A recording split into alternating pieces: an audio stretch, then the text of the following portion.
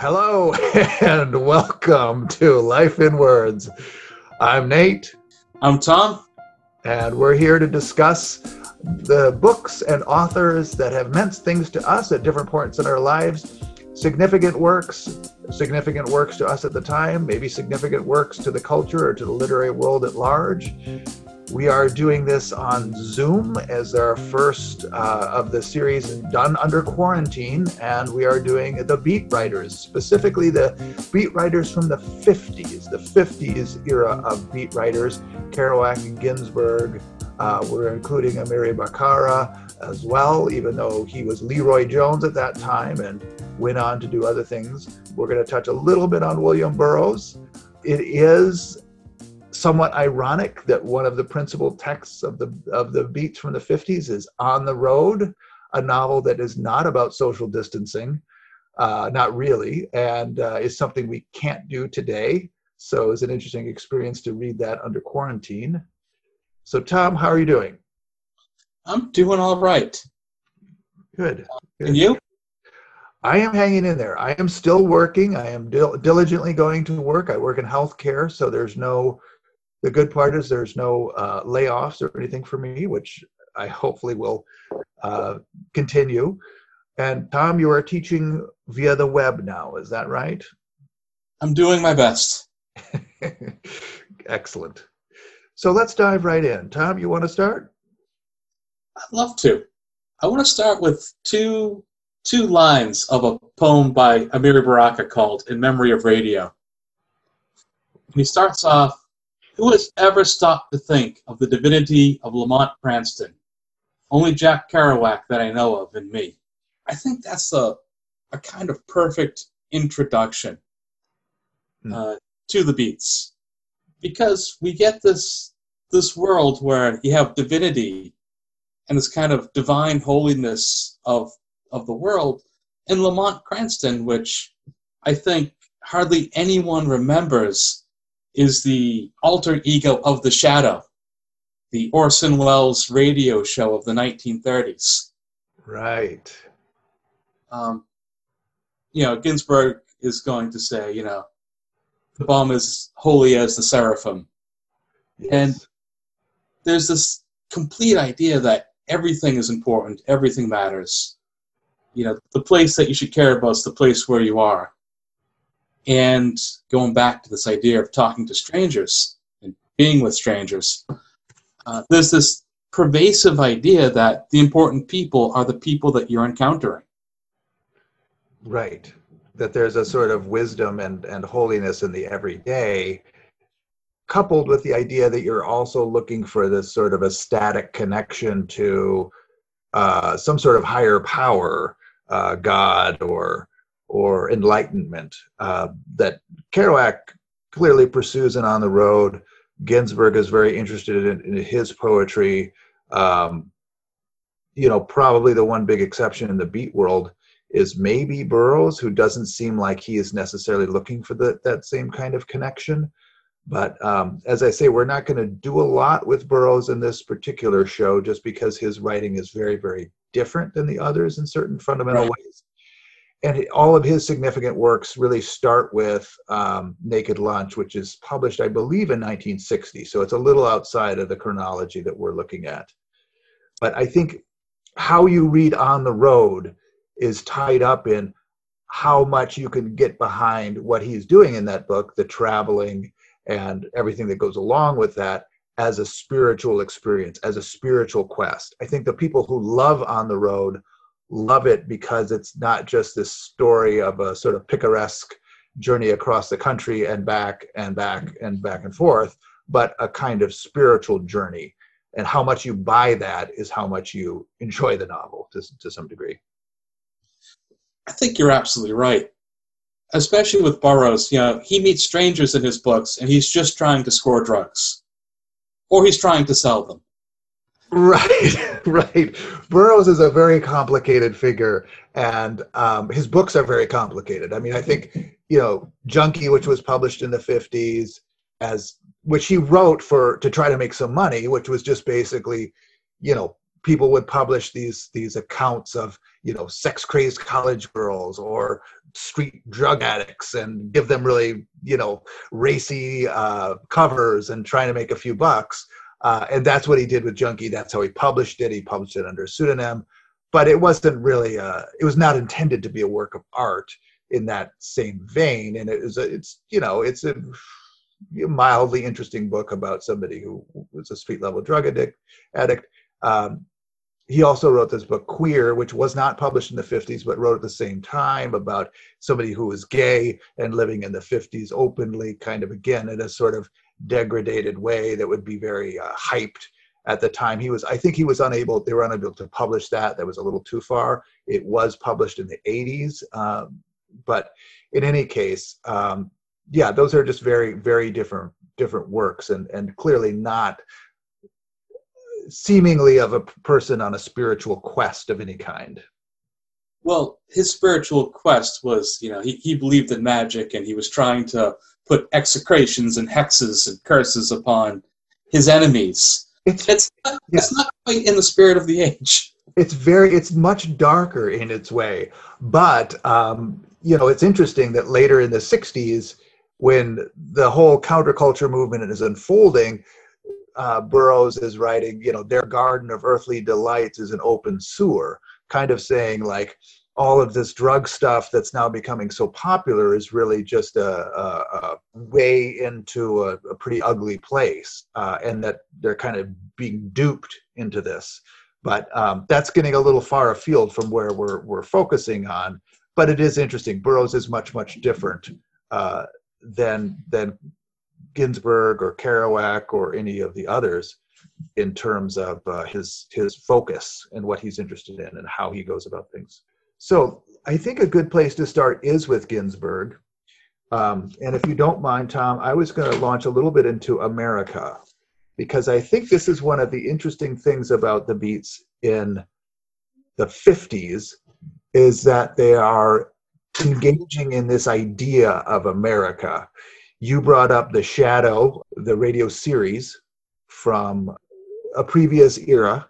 And I think that the thing that I like about the Beats, and I'd say Ginsberg in particular, because Ginsberg is the one beat writer that really continues, well, I mean, others as well, Corso continues after the 50s, but Kerouac, I think, very... And he's still going, 100-something years old. Right.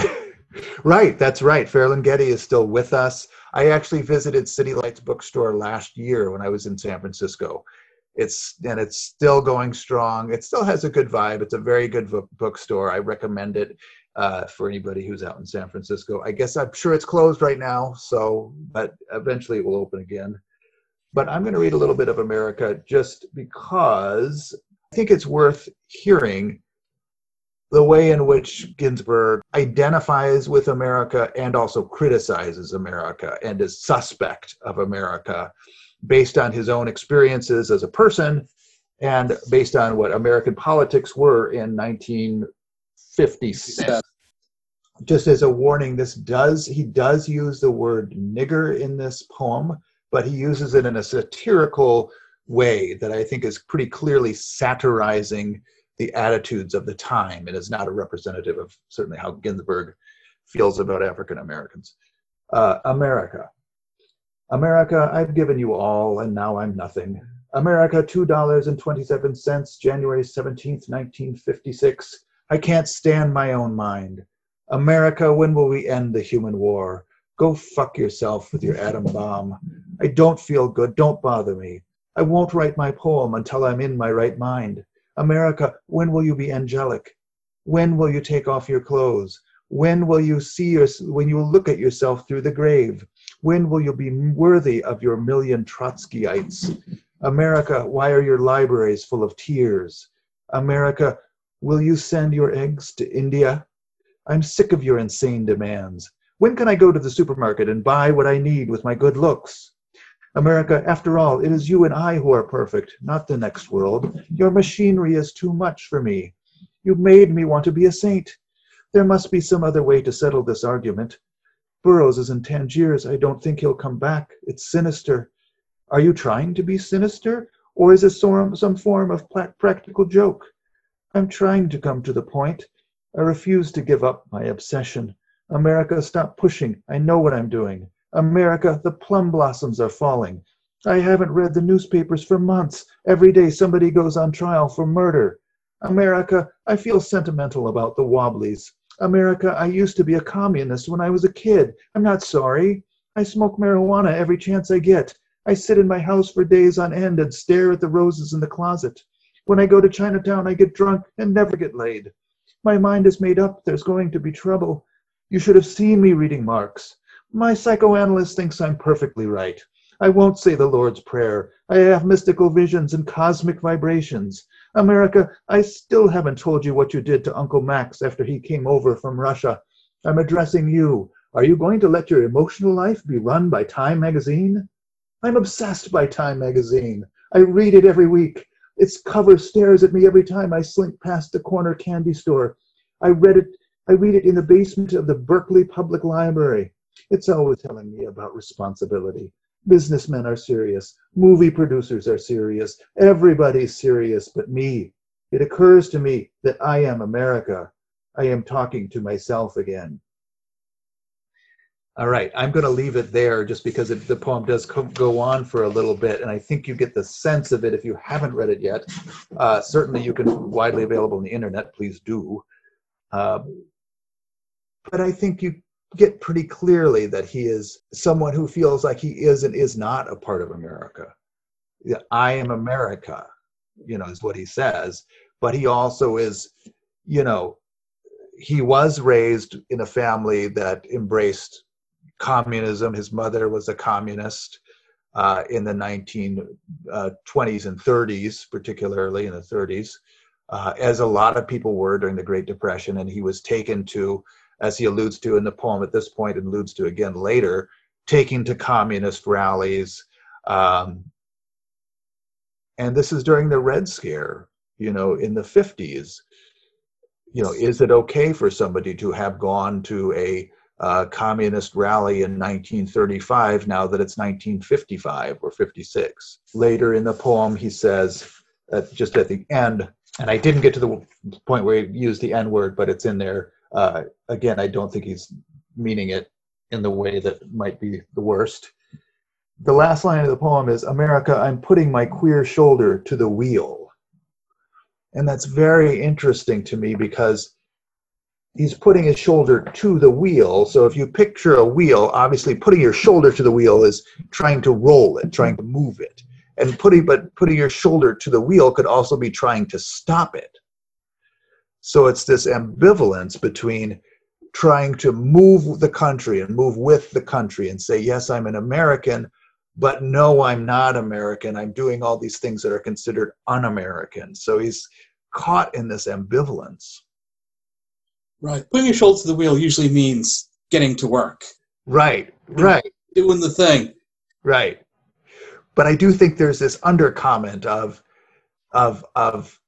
maybe stopping or slowing down or having a bit of ambivalence about what am I working for. He's not turning lathes in precision parts factories, as he says.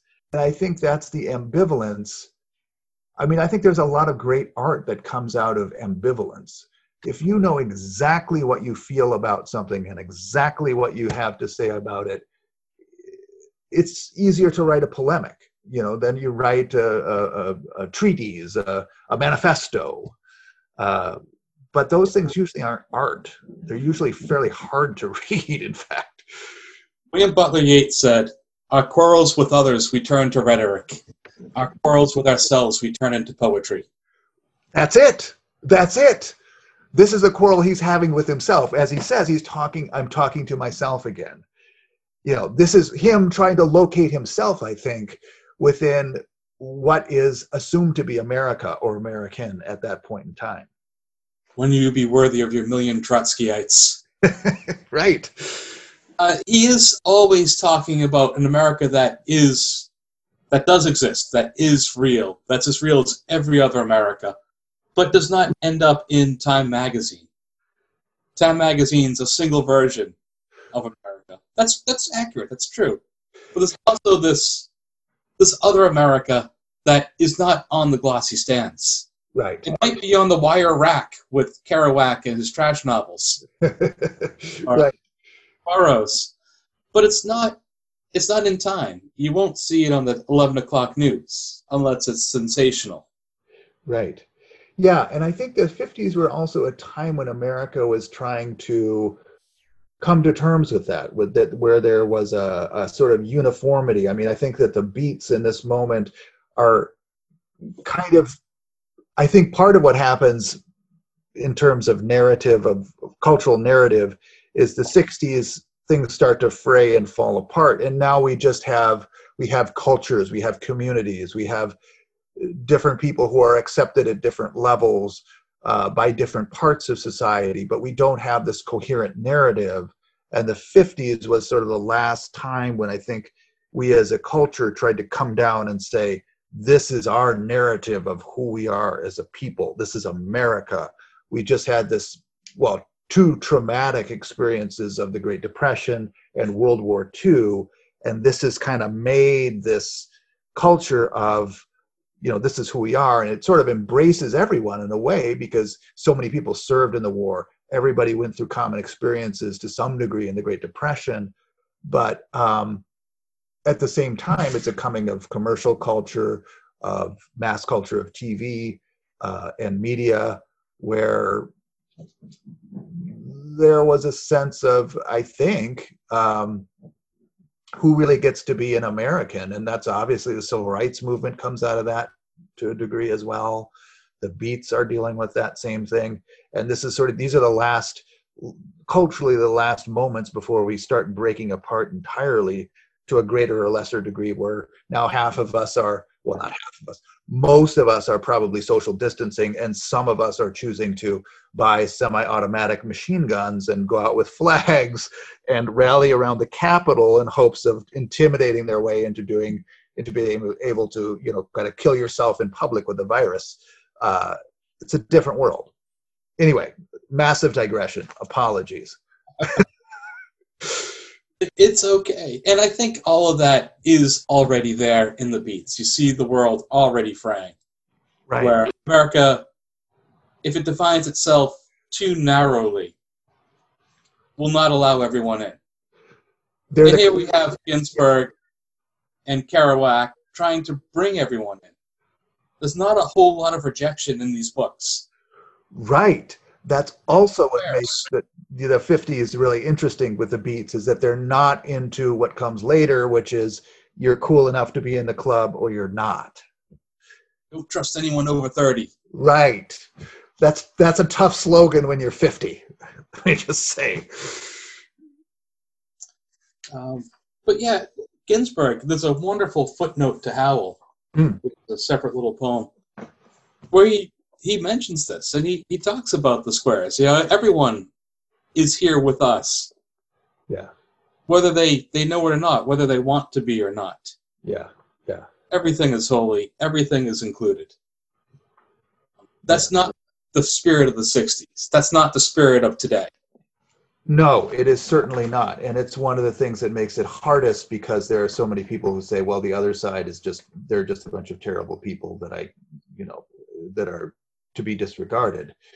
But I think that's also part of the spiritual vision of the Beats, is that this is a spirit that's big enough. I don't even know what the spirituality is, frankly. I've heard people talk at length about Kerouac's interest in and devotion to Buddhism at different points, especially in the 50s, although he was raised a Catholic and does still retain a lot of Catholicism. But I don't know that it doesn't feel to me when I reread On the Road that a Buddhist subtext was so clearly woven into the book that was an undeniable part of the spirituality of it, or whatever. But I think part of the spiritual quest is that it is something big enough to encompass all of these folks and all of these people in the United States, and whatever it is that this country is about. It's big enough and positive enough to embrace it all and to turn it into a positive thing, a positive direction. Well, being a Beat is about exploration, but it's not so much about settling. Later on, the beats would all settle into some very strange things. Right. I don't want to talk about any of them. Right. But certainly, Ginsberg ends up in a strange place. Well, but he was. Does. Yeah. Yeah. And you already mentioned Kerouac. Right. Right. Well, I think, Ginsberg was always the promoter of the Beat generation. I mean, that's one thing if you read about the biographical part of what goes on in the 50s, Ginsberg was the one who would knock on publishers' doors sort of over and over and over again, pitching his own work, but also pitching Kerouac's work and Corso's work and even Burroughs, to the extent that he had publishable work or manuscripts at that time. Ginsberg was the one who was kind of pounding the pavement on the Beat generation's behalf, and kind of made the generation what it was. I mean, that was his, to some degree, I think, his doing in terms of having a quote unquote movement or a generation or whatever you want to call it. And that's part of what he remains. I mean, they opened a college in Denver in the 1970s, the Naropa Institute of Disembodied Poetics, which I believe still exists. You can go there and get a degree, and they do a lot of, they have very interesting kind of bizarre-ish classes. I mean, if it's something you're interested in, it does still exist. So there's all that stuff. But Kerouac does become a tragic figure because his alcoholism just consumes him for whatever reasons. But let's not leave Ginsberg quite yet. Did you have other poems you wanted to discuss, Tom? Yes, I do. I definitely want to. Well, we can't leave Ginsberg without talking about Howell. But before we get there, yes, I did want to talk about a supermarket in California. Yes. Now, we were just talking about where they end up, and Ginsberg, I think, inevitably kind of ends up a self-parody. And he writes a letter to the National Endowment for the Arts at one point. Says, "You have to give me money. I'm a national treasure." I'm going to try that approach as well.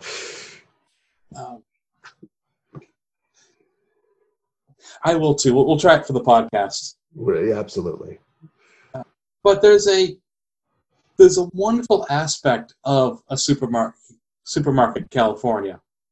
The Beats are always portrayed in 1950s pop culture as being, these kind of useless beatniks who say "Daddy-o" and won't go to work and don't know anything.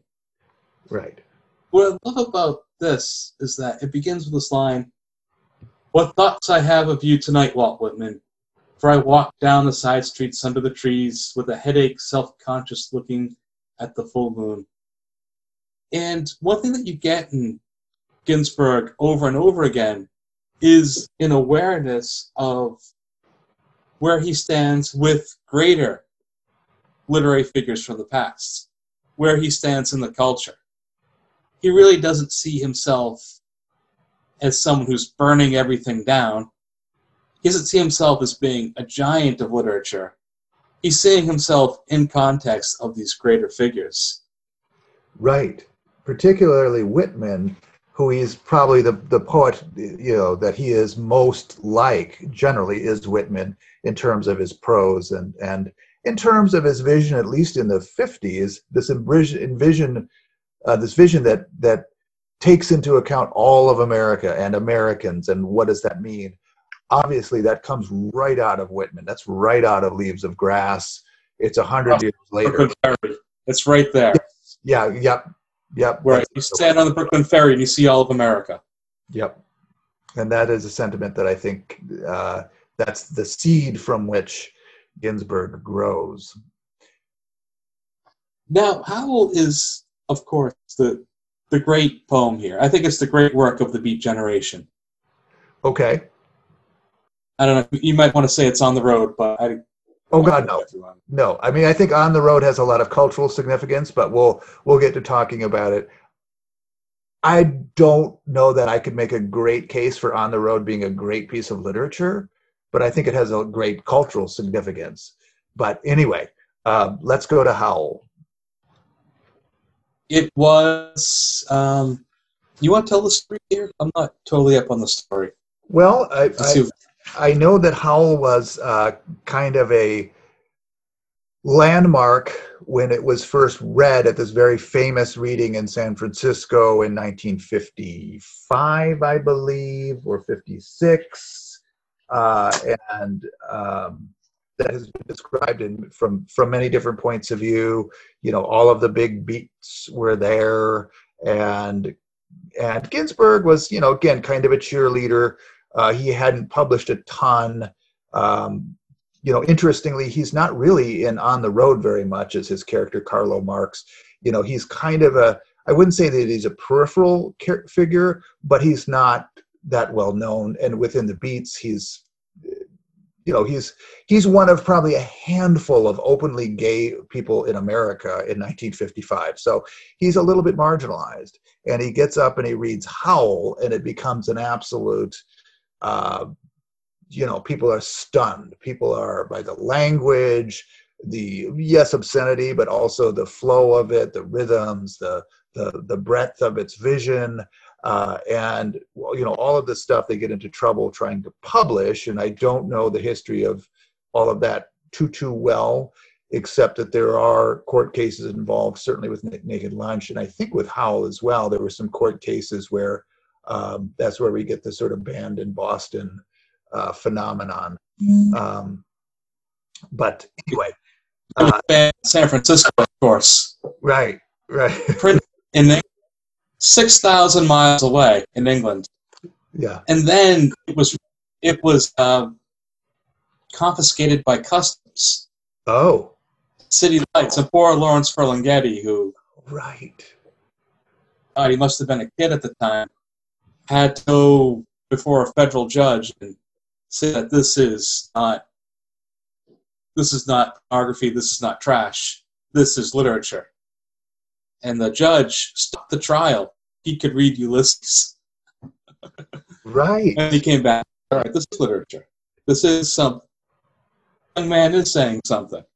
So yeah, I like that. I'd forgotten that story. I like the fact that, you know, they just, as long as they could find that there's somebody said that it of note said that it had merit, that they were good to go. They didn't have to pursue it any further than that. Okay, so I'm just going to read a bit of Howl. I actually think that Kaddish is probably Ginsberg's greatest poem, but I think Howl certainly has a lot of significance for the Beats and for 1950s culture. And frankly, for me as a young man, I had never heard, you know, at 15 or 16, I didn't realize that people wrote poetry about this kind of stuff. So it was a little bit the poem that you hoped your parents wouldn't find you reading, which was a good thing. I mean, again, when you're 15 or 16, that's kind of what you want. You want something that's edgy and whatever. So, Howl for Carl Solomon.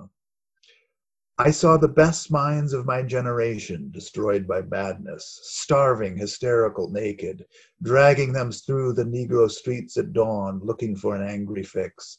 Angel-headed hipsters burning for the ancient heavenly connection to the starry dynamo in the machinery of night, with who poverty and tatters and hollow-eyed and high sat up smoking in the supernatural darkness of cold water flats floating across the tops of cities contemplating jazz, who bared their brains to heaven under the L and saw Mohammedan angels staggering on tenement roofs illuminated, who passed through universities with radiant, cool eyes hallucinating Arkansas and Blake Light tragedy amongst the scholars of war, who were expelled from the academies for crazy and publishing its obscene odes on the windows of the skull, who cowered in unshaven rooms in underwear, burning their money its work in wastebaskets and listening to the terror through the wall, who got busted in their pubic beards, returning through Laredo with a belt of marijuana for New York,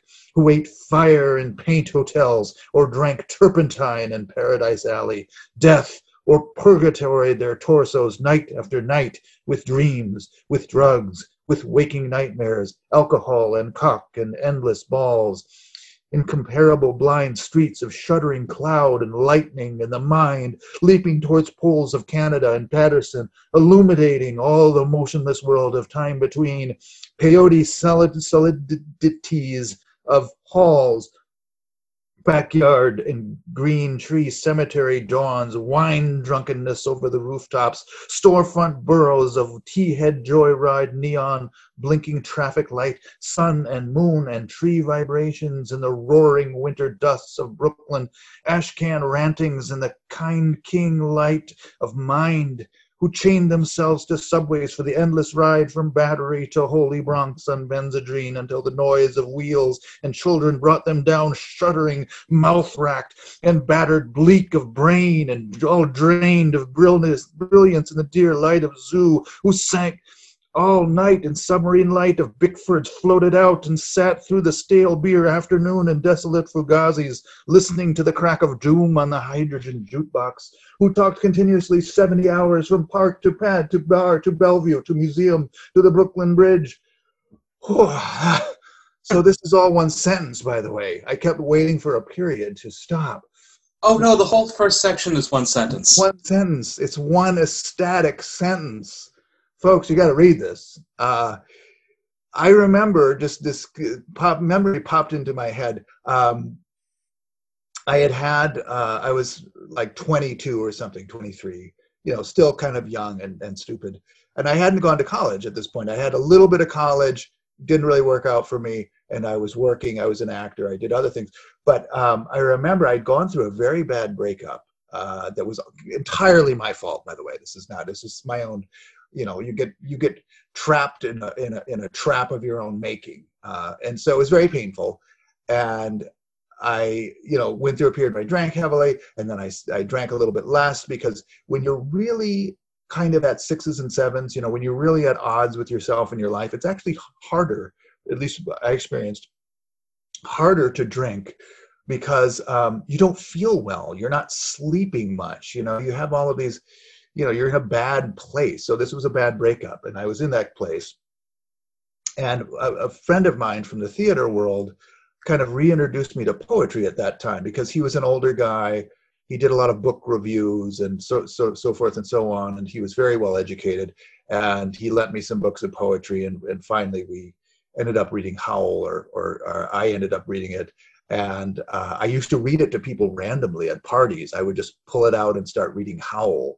And I can tell you that if you read this to a group of people at a party or whatever, even if they're not people who would read poetry, this is very effective. I mean, this has such a momentum to it. This is like, hopping a freight train in a sense. You're just going and going, and you can go, as Tom mentioned, the whole first part, which goes on for several more pages here. And this is the fairly big book.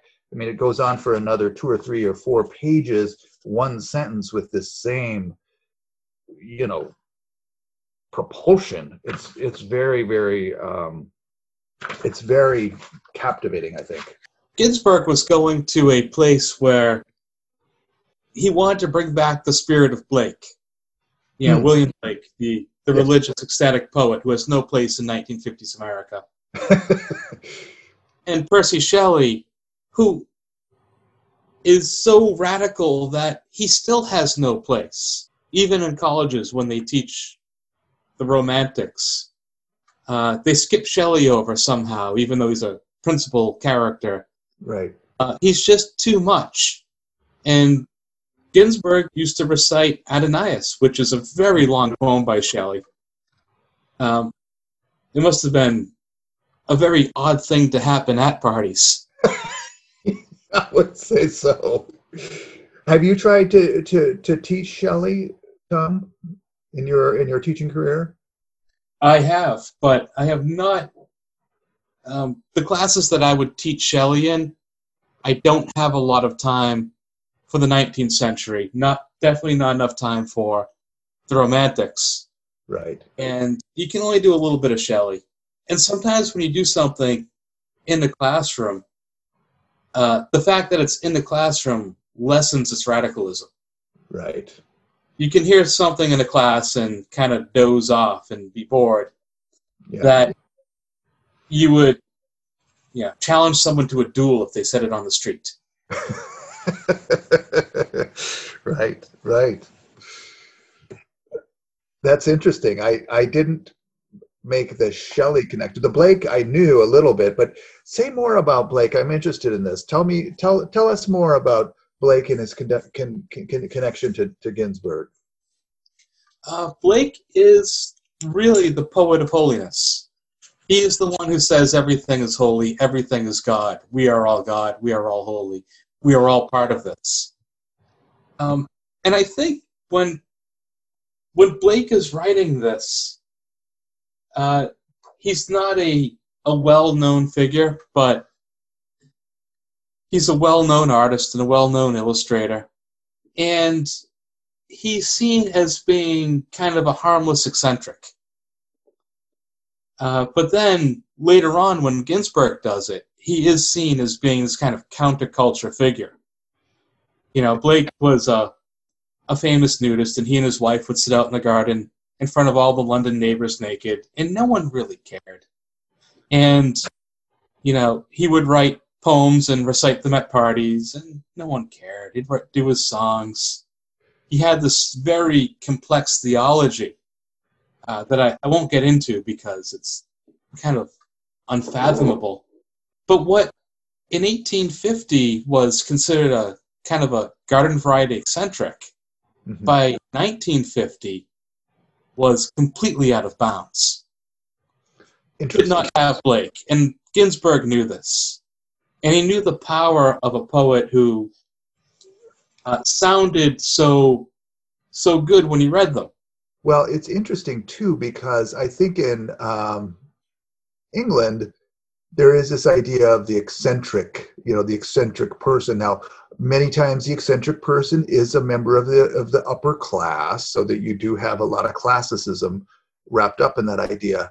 But I'm not sure that we have quite the same idea in America, particularly in the 50s. But even now, I feel like part of what Kerouac, to some degree, is arguing for, at least implicitly, is the role of people who just don't fit in. The role of the outsider, of the misfit, of the eccentric, and that's part of what makes America, and the part of what they don't want to lose. And for Kerouac, it's the bum, it's the hobo, it's the tramp that jumps onto a train and sees the country that way and eats by campfire and all that kind of stuff. That's his vision. But I do think that is a kind of a wellspring of compassion, because if you accept people as eccentrics, and if you're on your lawn lazing around in the nude, I will say here, this is my standard joke, the first time you go to a nude beach, you realize that most people look best with their clothes on. But anyway, that if you allow people that leeway of eccentricity, that we do become a more compassionate culture because of that, and that there is something about conformity that is really lacking in compassion, which I think is interesting. That's kind of what their part of the idea of the Beats is, and part of their relationship, not just to what kind of America it is in the 1950s or should be, but what kind of America it has been. Because there is this idea, I think, in the 50s that there's a cultural sort of culling going on, culling, that they're culling ideas from America's past that aren't satisfactory. On the one hand, you can say that the civil rights movement, to my view, is of course right on the mark, and that the racism that was open and perfectly fine in 1920 or 1930 or even in 1950 is not okay. On the other hand, if it's this very conformist straitjacket, if you had communist parents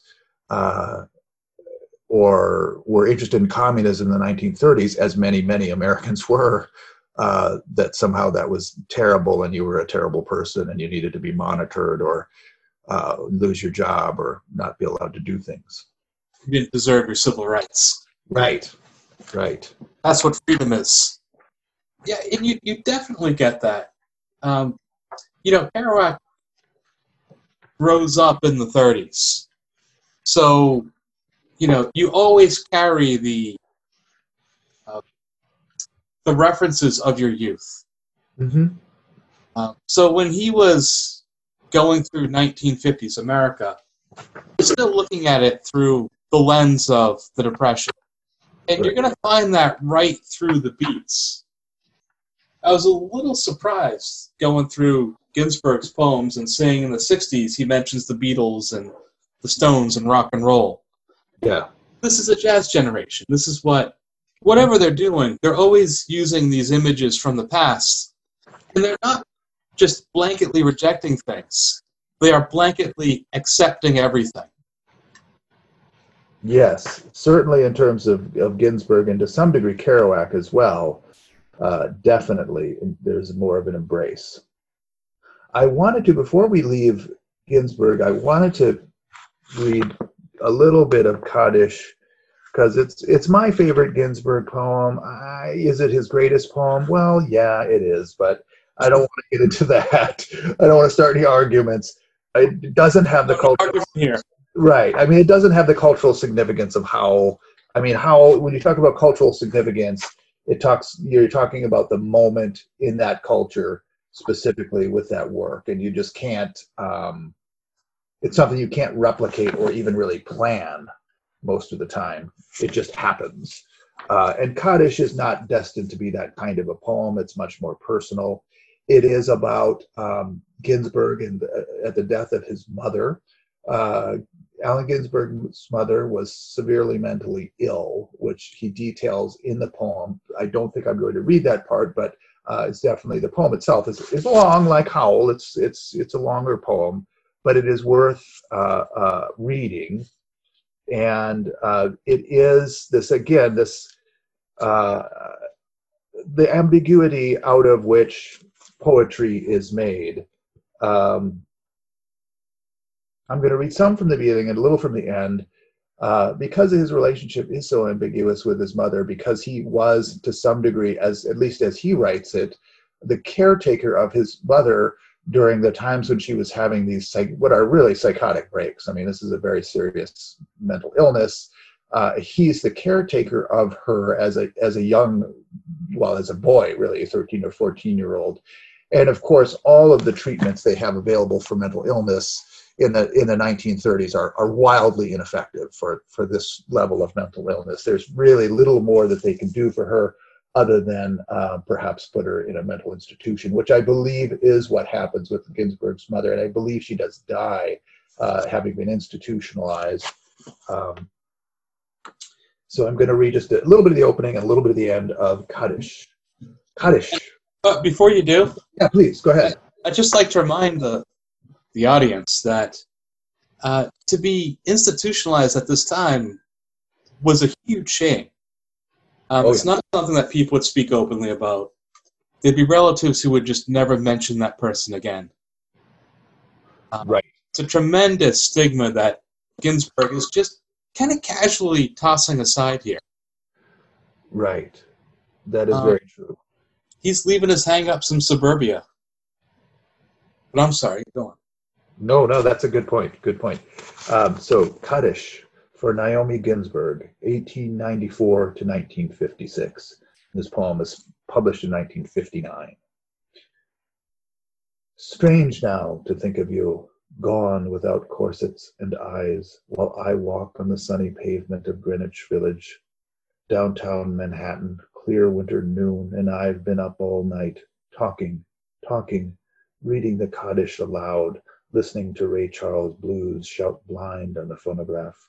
The rhythm, and your memory in my head 3 years after, and read Adonias's last triumphant stanzas aloud, wept, realizing how we all suffer, and how death is that remedy all singers dream of. Sing, remember, prophecy as in the Hebrew anthem or the Buddhist book of answers, and my own imagination of a withered leaf at dawn.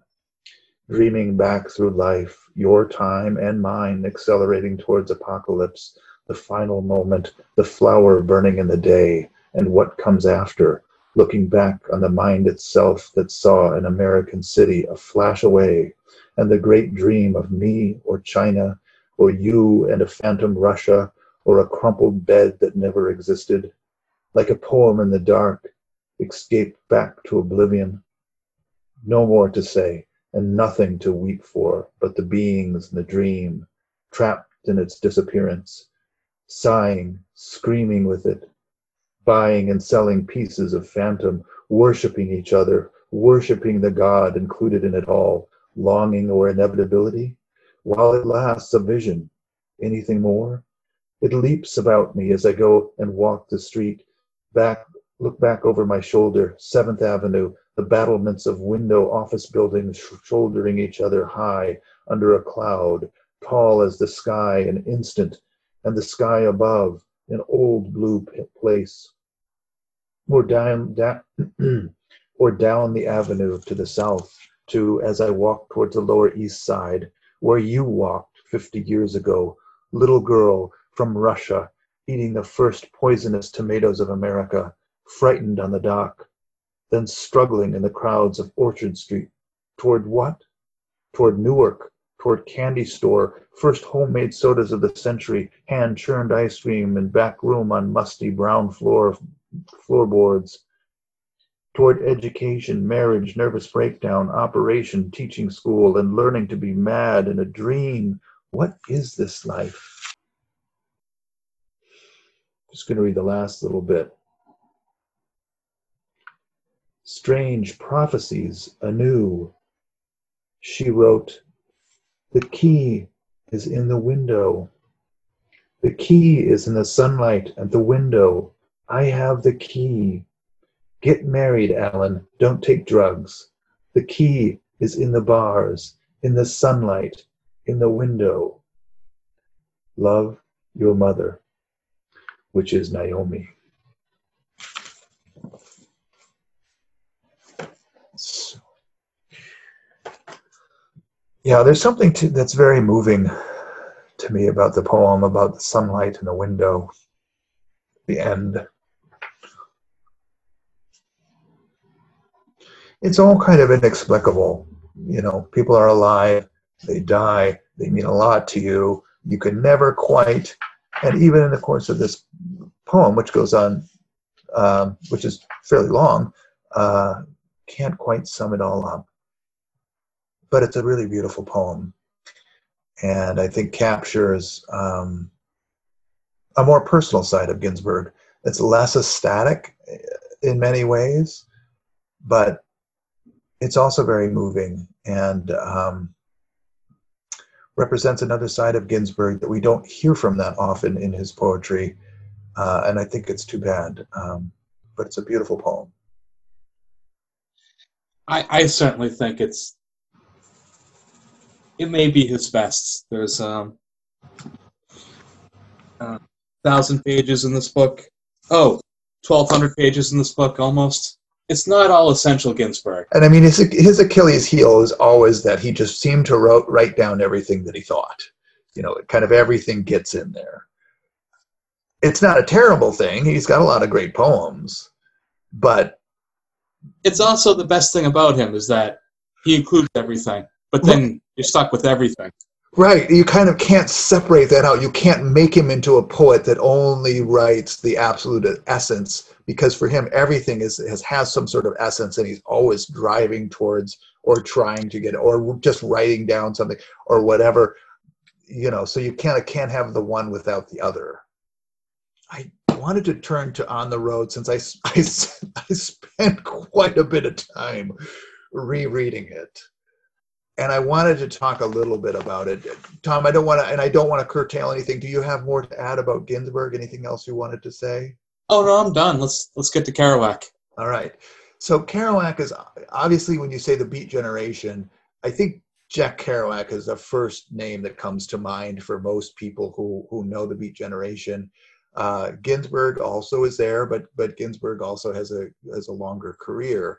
Kerouac and On the Road, that is really, and that's also where a lot of the cliches of the Beat Generation come from. I mean, in all of the film versions of the Beat Generation, and I don't think I've seen them all, but all of the depictions seem to me to be almost unintentional parody. It's just, there's a certain kind of beat, like, hey daddy-o kind of attitude that is very hard to do genuinely at this point in time. And I think that stems from On the Road, the sort of, as Ginsberg puts it, the angel-headed hipsters. That's, you know, part of what's in Howl is a distillation of what's in On the Road, this sort of pulsing, trying to find ecstasy, a sort of religious ecstasy through debauchery, through travel, through constant movement. And I think it's easy to knock On the Road from this vantage point of today, and for how our society is today. But I wanted to read a couple of short passages, just each about a paragraph or so, from On the Road, that I think show what Kerouac was trying to get to, and paint him in a good or positive light. The funny thing about On the Road is, every time that I was really ready to give up on the book in general and just say, God, this is not even worth rereading, I'd stumble on a passage that I thought, well, that's actually got something to say for it. Here's one passage that I think works for what Kerouac is trying to do in terms of his prose. We wheeled through the sultry old light of Algiers, back on the ferry, towards the mud-splashed, crabbed old ships across the river, back on canal and out on a two-lane highway to Baton Rouge. In purple darkness, swung west there across the Mississippi at a place called Port Allen. Port Allen, where the river's all rain and roses in a misty pinpoint darkness, and where we swung around at a circular drive and yellow fog light, and suddenly saw the great black body below a bridge and crossed eternity again. What is the Mississippi River? A washed clod in a rainy night, a soft plopping form drooping Missouri banks, a dissolving, a riding of the tide down the eternal waterbed, a contribution to brown foams, a voyaging past endless vales and trees and levees, down along by Memphis, Greenville, Eudora, Vicksburg, Natchez, Port Allen, and Port Orleans, and the port of the deltas, by Potash, Venice, and on the night's great Gulf and out. So, you know, he's trying to capture the poetry, I think, of America, the poetry of the streets and the people and the highways and the sort of vast plain of it all. And his prose itself veers from sort of the Hemingway-esque, very short sentences, we did this, then we did that, then we did this other thing, to more like Thomas Wolfe. You know, that's kind of more of a Thomas Wolfian kind of longer flowing sentences with a lot of descriptions. A little bit like Thomas Wolfe, he does sometimes rely on words like eternity, you know, which are tough words because it seems to evoke a lot more than it says, and they're like 50-cent words that you really can only use so many times before people are like, oh, I see. So you don't really know what it is. You're just trying to capture it with this word, and it sounds very vague, you know, eternity. Well, in a sense, what sense is it eternity? I mean, I guess the Mississippi River, in a sense, is kind of an eternal point of America, and means a lot in terms of the cultural history of America, Tom Sawyer, or Huck Finn, rather, and that kind of thing. But I think that where Kerouac gets a little tough is that he may be, and this is a young man's book. I mean, not only is it probably best read by a man younger than I, but it was written by a young man in his, 20s or 30s. Kerouac, I think, was just a little under 30 when he wrote this. So it's, in a sense, a young man's he's a young man. He's a young man, and those ideas I think are more powerful to a young man than they are to someone who's a little bit older. The other thing is that the sort of the spiritual quest of it is something that is never quite spelled out. Kerouac gets to it at a couple of points where he talks about it, and it's usually put in the other passage I wanted to read, which I can't find at the moment, was very much about how he's talking to this woman on a bus, this young woman, and he's trying to push her into like, well, what do you want? What is it? What is it, the thing that you want? And she's like, well, I'd like to have a nice job and get a paycheck. And he's like, no, but what's the it? What's the it that burns inside you? What is that thing? What is it that you want? And she can't go there with him. And it becomes clear in that moment how you feel how much he, as the character Sal Paradise, and also you can extrapolate a little bit, the author wants to feel that it, and does feel that it, that thing that you burn for, this, the starry dynamo in the heavens of whatever, like that's what he's getting at, but he can't quite articulate it. And where this book doesn't work for me in my rereading, now I'm 50, I'm a recovered alcoholic, the idea of people spending hours and hours in a bar and looking for enlightenment at the bottom of a shot glass is not an idea that really resonates with me at this point in my life. And so where this book a little bit falls apart is that so much of it seems so just dismal. There's like so much running around from place to place, and the character, the Neal Cassady character, Dean Moriarty in the book, seems so obviously bipolar. He's got times where he doesn't sleep for days, and they're driving, or they're just running around the city, and he's got this sort of manic energy. And it's clear that other people in the book are feeling this, and some of them are like, whoa, this guy's nuts, and like steering clear of him. And Kerouac has this bond with him, or I should say Sal Paradise has this bond with him that he really feels. And we feel it too, to some degree, especially when we learn about Neal's past or Dean's past. The fact that his mother is long dead. His father was a street level alcoholic, and he was really raised in pretty tough circumstances. And at one key moment in the book, towards the end, he reaches out to his cousin who is in Denver, and the cousin meets with him and just wants him to sign some forms and tells him that the rest of the family doesn't want anything to do with him or his father ever again. They don't talk about him, and he's basically cut off from the family life in this sort of terrible moment. And of course you feel for him in that moment, and somewhat predictably, like within a day or so, the Dean Moriarty character is going on this tear of a bender where he's like compulsively stealing cars because he had been a car thief. I mean, one of the things that Neal Cassady was when he was young and a delinquent was he was a car thief, and he would stole a lot of cars and ended up doing some prison time because of it. And he did time, or he went on this bender where he steals a bunch of cars kind of compulsively one after another. And it's clear from my reading now, although I'm 100% positive that I missed this when I was 16, that those two things are very closely related. That the fact that his family shows up, or this representative of his family shows up, who he's hoping is going to be this great connection for him back to his family. And this guy shows up and he's like, yeah, I'm recovered now, I'm reformed, and we're cutting you off. We just want you to sign these forms for whatever reasons, legal reasons for the family, inheritance or whatever.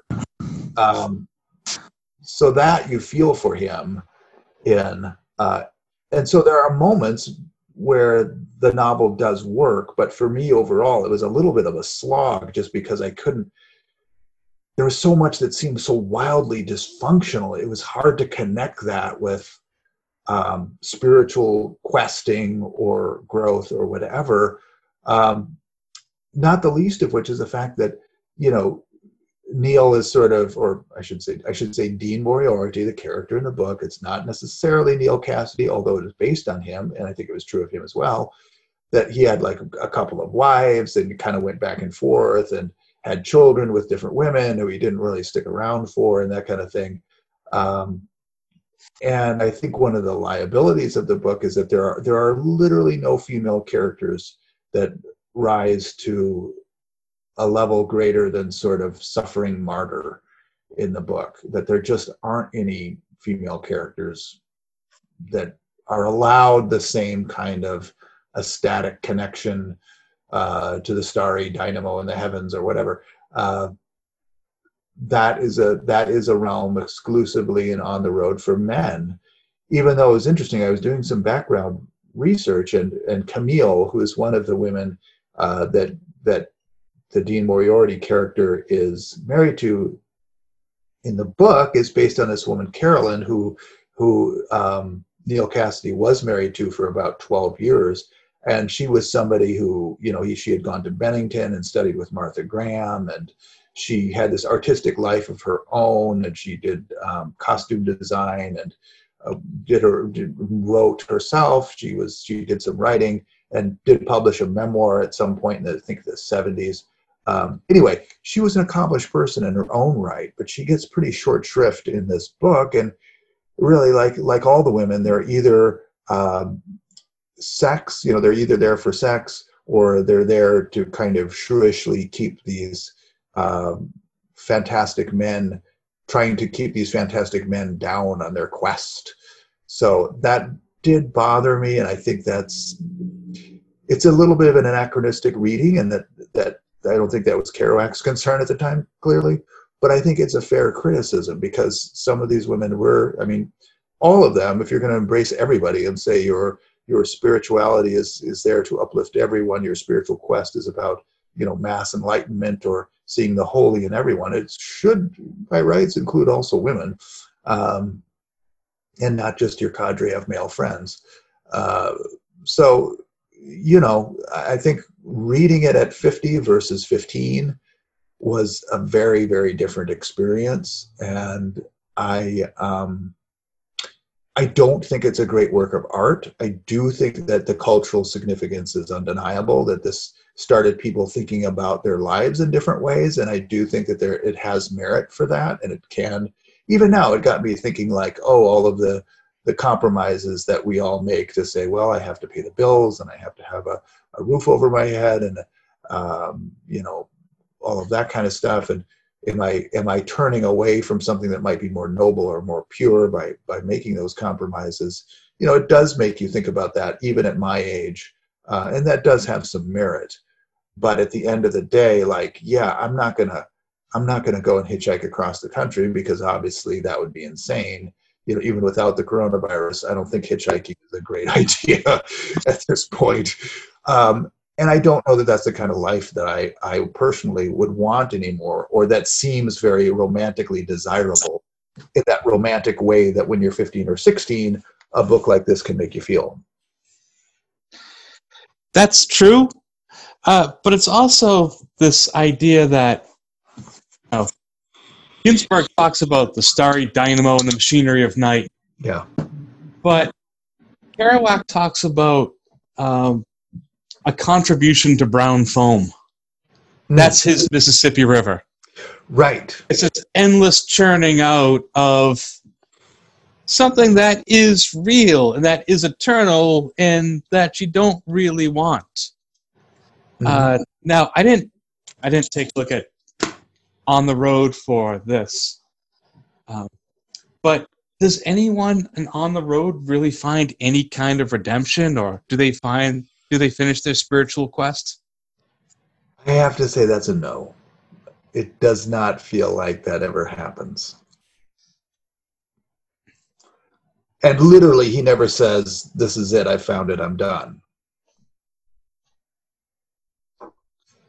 I'm not sure they're better off when they finish than when they start. Right. Well, that's where it's really kind of a picaresque book, in that you don't really have a narrative arc where the characters start in one place and get to another, whether that place that they get to is better or worse. It seems like it's a different version of the same thing, that we've just witnessed a slice of something that will go on as long as these people go on, without changing much.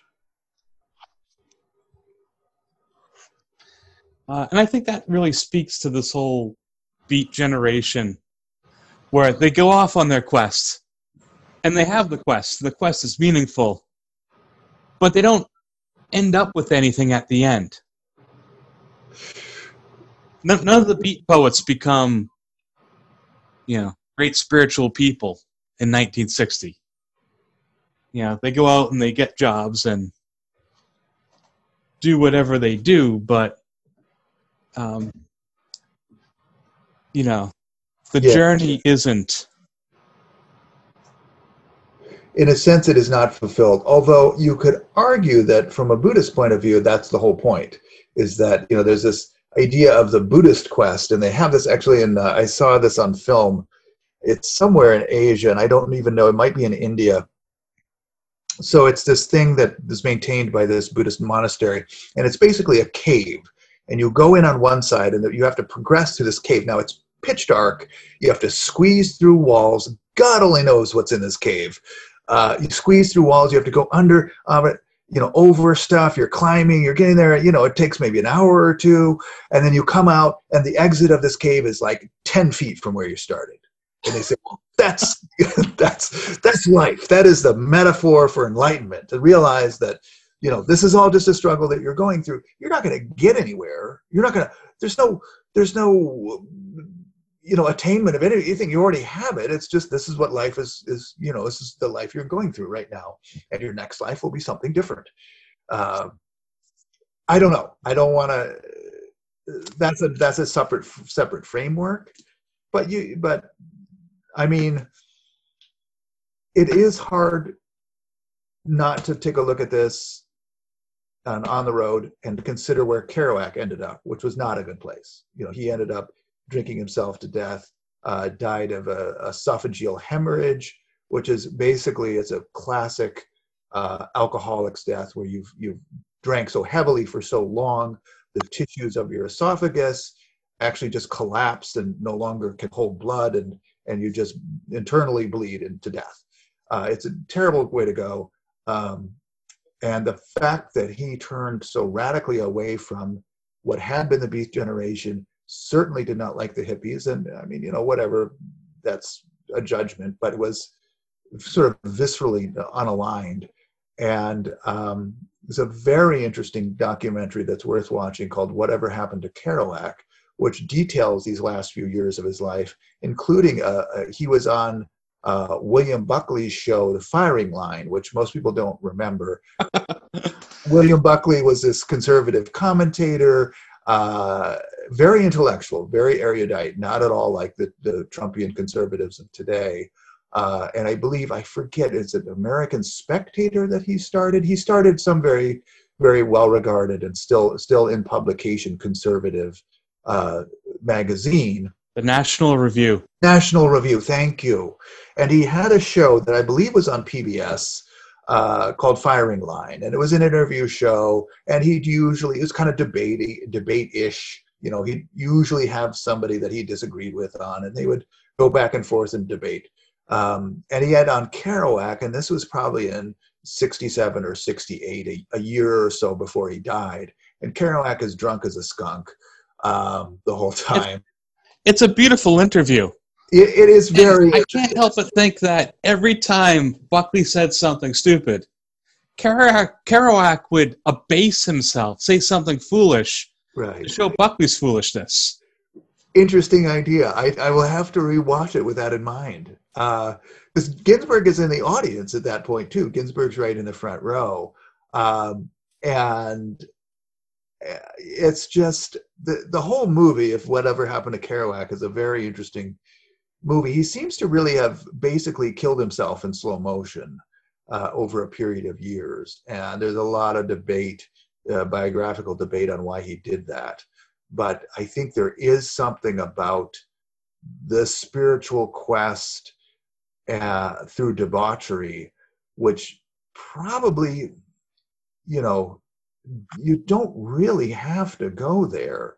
And I think one of the saddest parts of the 1960s is that that became sort of de rigueur for people who were in the arts, that it had to be this sort of you know, this sort of monument to excess that killed a lot of people who had a lot of talent and could have done great things and did do great things at the time that they had, but didn't have very much time because of this this idea that this pursuit always had to be full of madness and drunkenness and drugs. And I don't think that drinking is necessarily bad. I don't think that using drugs is necessarily bad. I mean, people can do it. I don't think it was all bad for me, even though I didn't, I do consider myself an alcoholic and don't have much control over my drinking except whether I choose to do it or not. I mean, that's the only way I can exercise control. I think the problem is that for me, and I suspect for Kerouac as well, that drinking a lot goes along with a kind of dishonesty where you're not able to see yourself or your life very clearly. So when Kerouac got famous for On the Road, which was years after, it wasn't until the mid-50s where he became well regarded and well known. This image of who he had been sort of, or what he represents in On the Road, kind of crushed him. It wasn't, I don't think it was who he really was, and his retreat from that was into alcoholism, which ultimately killed him. So I think if you're being honest with yourself and you're honest with the people around you, that seems to inoculate you against the worst of what drugs and alcohol maybe could do, or addiction, let's just say addiction to anything could do. But that one of the principles of addiction is a kind of dishonesty. And I think it's that dishonesty. And I don't know what it was for Kerouac. Some people claim that he was gay and just couldn't deal with that. It is interesting that On the Road is definitely a bromance. It's definitely Sal Paradise and Dean Moriarty on the road. And those are really the two most significant characters. Yes, Carlo Marx, who's the Ginsberg character, does appear in the book, but he literally appears in the book like twice. He is not in the book very much. Old Bull Lee, who's William Burroughs, also appears in the book, but I think only once. So other characters don't really, and there are of course a few others that they kind of hang out with and they do stuff with and who are in the book, but it is a kind of a love story between Dean Moriarty and Sal Paradise, for what it's worth, but again, not consummated. I mean, maybe that's part of it never really gets anywhere. They don't seem appreciably closer at the end of the book than they do in the beginning. In a buddy movie, usually by the end of the movie, the buddies are embracing and talking about how great their love is for one another, their platonic, friendship love or whatever. And if it's a buddy movie, On the Road doesn't have that. No. When I was in high school, and I don't think young people remember this, I don't think it's part of their world, but people still talked about the 27 Club. And it was still this idealized, live fast, die young, leave a beautiful corpse idea. Oh, right. But I am happy to say that I don't think this is still something that people think about, something that they idealize. Yeah. I hope not. I can say that dying at 27 just sounds terrible. I mean, it sounds like, I feel like my life began sometime after 27. Yeah. I think definitely for me it was 30 or so. Had I passed away at 27, I would have been a blur, like literally and figuratively kind of a blur. I just wanted to read one little piece by Ferlinghetti. Because sometimes we forget that, the Beats have all these crazy things about them that make them different. But they also have a lot of solid virtues. Don't let that horse eat the violin, cried Chagall's mother. He kept right on painting and became famous and kept on painting. The horse with the violin in its mouth. And when he finally finished it, he jumped up upon that horse and rode away, waving the violin. and then, with a low bow, gave it to the first naked nude he ran across. There were no strings attached. I love it. Love it. And I love the wittiness and the wordplay and the fact that, yeah, these writers, for all of the debauchery, for everything that they do, are still fun. They're still witty. Yes. And I certainly wouldn't want to.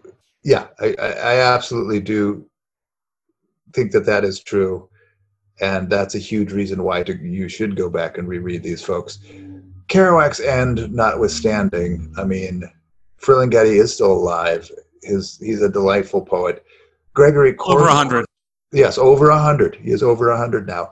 Gregory Corso, which we have not talked about too much, was also a very interesting poem. He has a great poem called Marriage. I think if you're out there contemplating marriage or in a marriage, whether good, bad, or indifferent, you definitely owe it to yourself to Google Gregory Corso Marriage. It's a relatively short poem, well worth reading. It's hilarious, and it also is an interesting take on marriage. We need people who are different. We need people who are willing to break the rules, who are willing to paint horses eating violins or whatever. We need those people. We need them now, and our society always needs them. And that's where most artists come from. Look at somebody like Kafka. Kafka was a clerk. He had the most mundane of jobs, and yet he was also someone who was very deeply conflicted about his relationship with his overbearing father, and wrote this crazy literature that he was actually ashamed of. He famously made a promise with his best friend as he died of tuberculosis. He made his best friend promise to burn all of the things that he had written. And I think only one of those things had been published in his lifetime. And thank God his friend did not follow through on this promise. And that's why we have his works today. We need people who think differently and people who look at things from a different angle, like our beloved Beats. Who would take risks and would publish the risks, whether they were successful or not. Absolutely. Everything was holy. Everything was holy. Well, this has been a lot of fun. I've really enjoyed talking about the Beats. I have too. I forgot how much I liked them until I started reading them again. Right. There's a lot of good there, folks. If you're interested, they're widely available. I think all of the major beat writers are still very much in print. They're widely available. Sorry we didn't talk about Burroughs that much, but he has a lot of works that are out there and that you can read as well. While you're quarantined, once in a while, maybe turn the internet off and open up a book. Or if you are on the internet, a lot of these poems are online and you can find them pretty easily. And they're great fun, and they're great fun to read out loud. I really recommend reading these poems out loud. If you've got someone that you're holed up with here during this coronavid time, read them out loud to each other. They're great fun. I hope you've enjoyed the podcast. I hope you enjoyed listening to us talk. We'll be back again with episode 3. Tom, what do you want to do in episode 3? I don't know. Well, I mentioned Kafka. Have you had any Kafka experiences? I guess the world right now is pretty Kafkaesque. I'm sure Kafka would love that we're all staying home, except I believe he was the promoter for the Yiddish theater. He wasn't totally a shut-in. I didn't realize that. That's interesting. He was an impresario as a hobby. Oh, as a hobby. Interesting. Well, shall we do Kafka next time? If I can get my hands on a Kafka in quarantine. Yeah, I would have to look through my shelves, but I think we can. Well, we'll talk more, but we have a tentative plan for episode 3 then to be Kafka. So I hope your experiences in the house are just as much fun as the experiences on the road. I hope you get a chance to howl once in a while. And if, we are facing a time where you may have some occasion for a Kaddish. And if you do, I hope it's a marriage. Or a marriage. And either way, I hope it's gentle and I hope it's meaningful to you. I hope this has been fun for you as it has been fun for us. And we will see you next time on Life in Words. Thank you. Thank you. Thank you again for listening. This has been Life in Words, a part of the Chewing on Tinfoil family of podcasts, produced by Nate Beyer, edited by Nate Beyer, and recorded by Tom Oliveri and Nate Beyer. Music on today's show has been by Lee Rossaveri and by the band Pictures of the Floating World. Thanks again for listening. Take care.